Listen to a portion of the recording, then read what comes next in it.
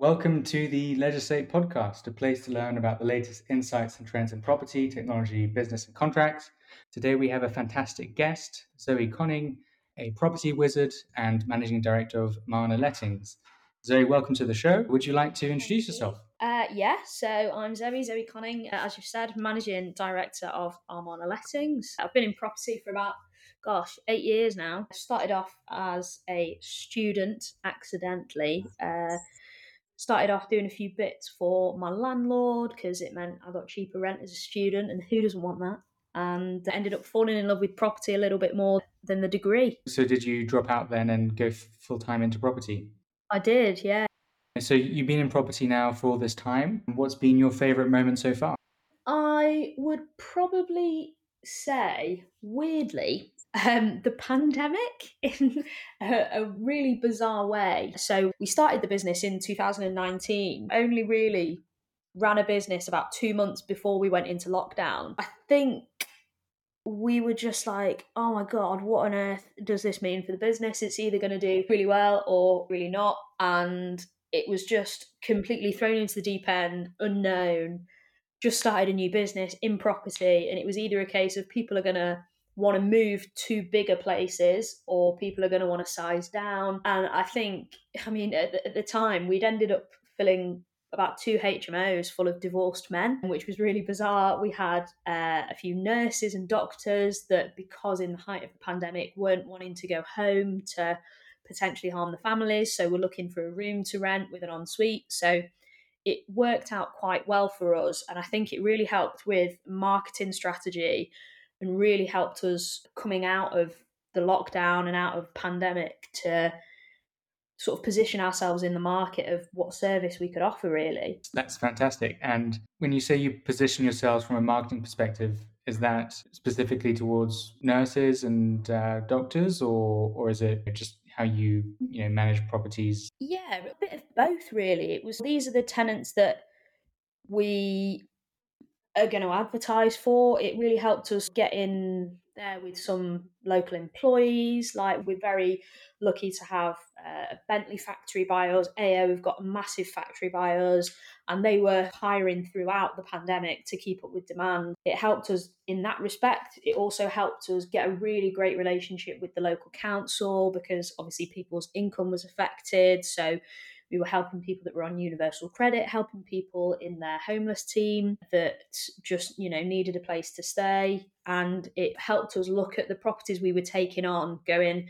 that'd be great as a HMO, and we could market that property specifically for people that work in this area of Crewe. And it just really helped with that, really. Great. And how many properties now do you have in your portfolio? So we're up to 160 units at the moment. So it's a range of 1 to 2 bedroom apartments. We've got 3, 4, 5, 6, 7 bedroom houses. And then I think the biggest one we've got is a 9 bed HMO. A nice array of different properties.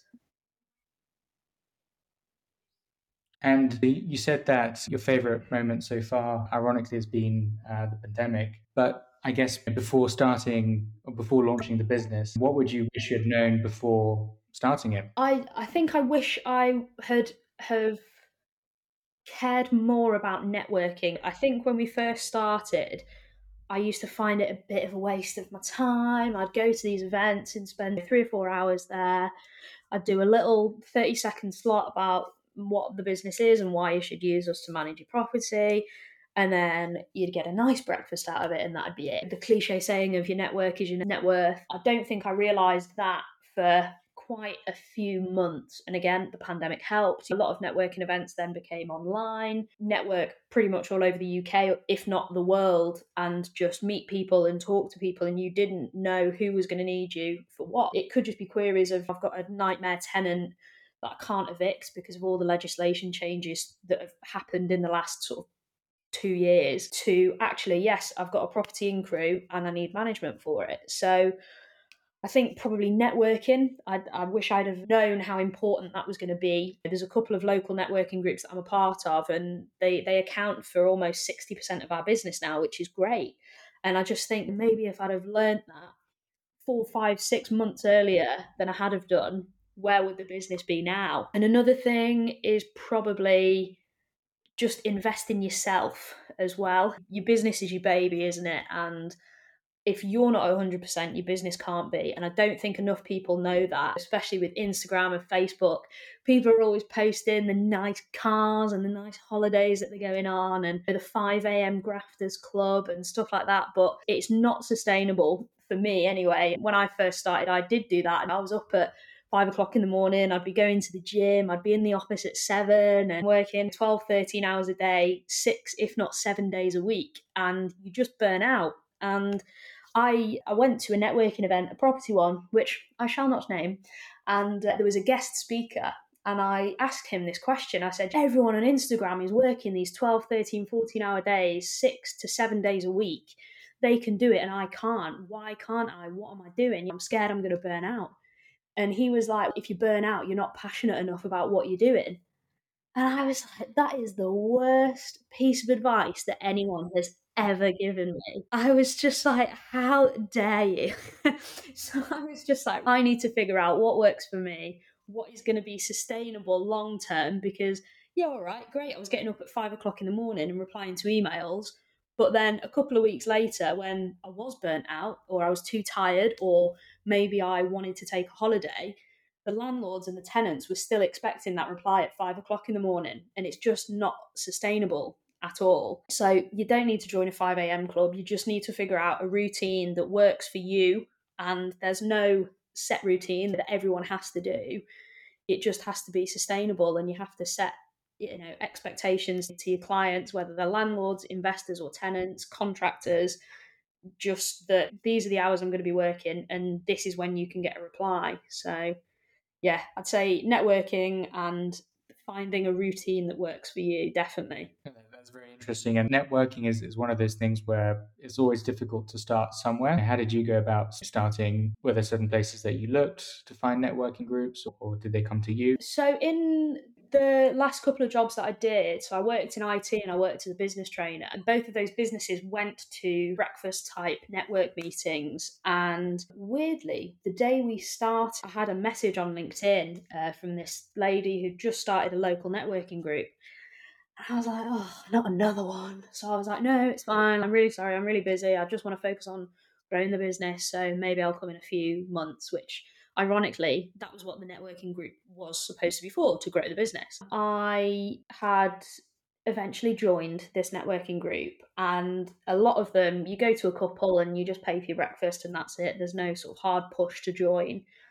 And the first one I went to, I think the reason I liked this one more than the others was because they were like, oh, it's not just all about getting referrals and passing businesses. We offer business training, we offer training for you to do a business plan, we do budget training, we do sales training, and that's all included in your yearly membership. And I was like, well, that's exactly what I need. It was effectively getting a mentor as well as networking. So I was like, oh, this is brilliant. So that sort of made me choose that one. And another reason I liked it wasn't specifically a property networking event, it was just more about local business and where we'd positioned ourselves in the market at the time to work with local businesses to help house their employees and employers. We really wanted to embrace our presence in the local community. So we thought it doesn't really matter what business we're working with, which made us lean more towards a non-property specific networking event. That's interesting. And so the lesson here is to look for networking groups which are aligned with where you want to grow as an individual, but also from a business perspective. Yeah, Um, another thing that we found was a lot of landlords and investors were in different areas of the UK. For example, we've got quite a lot that are in London. So we'll do a lot of networking events in London, in Kent, and that sort of thing. so what is your vision for Amana Lettings? Where do you see the business in 3 to 5 years? Um, I think it's just natural growth, which is always nice. I think we're just mainly looking at different areas of the UK. We're predominantly in Cheshire. We've got properties in Crewe, Nantwich, Sandbach, Middlewich. We're slowly branching out to the sort of Stoke and Stafford area. But I think what's been different about us, and again, something that I have the pandemic to thank for, is because we weren't able to go out to the properties, a lot of what we do is virtual and hybrid. We haven't got offices. We're in the process of looking at the moment. But a lot of what we do can all be done online. Our tenants, for example, they've all got QR codes in their properties. They scan them. They get a nice little welcome pack that's got all the information in about Wi-Fi, where they can report maintenance. If we need any meter readings, they can submit them on there.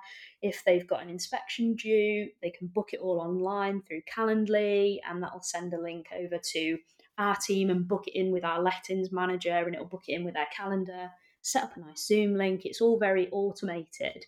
And the more we did that, we thought, actually, we as letting agents don't necessarily need to be at the property. The only time we really have to go is if it's a face-to-face viewing, which we always send a video tour first, because sometimes we all know pictures get edited a little bit and sometimes the rooms can look a bit bigger than they are. So we like to do a video tour so that it's not wasting our time travelling to the property and back, and it's equally not wasting their time and back. We sometimes get people travelling 30-40 minutes to view a property. So if we can send the video first, that's great.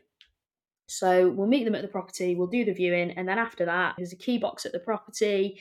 So cleaners and contractors can access it. Inspections, we can all do via video link. All the documents are sent online, anything to do with tenancy agreements and that sort of thing. So we went, well, really, we could manage property anywhere in the UK. All we have to do is make sure we're organised with viewings, even if that's in Cardiff. If we can plan one day where we go and do all of these physical viewings and get pictures and dress the property and videos and all that sort of thing, and we can be organised with that, then we could do this everywhere, or package up this management product and CRM that landlords can use themselves and make sure that they're getting the gas safeties and the electrical safeties when they're due, and all the maintenance is being taken care of as soon as possible, because that seemed to be one of the biggest headaches at the previous company I worked for, was just that tenants weren't reporting maintenance as soon as it happened. So it'd just worsen and worsen, and then it'd be more expensive for the landlords to fix. So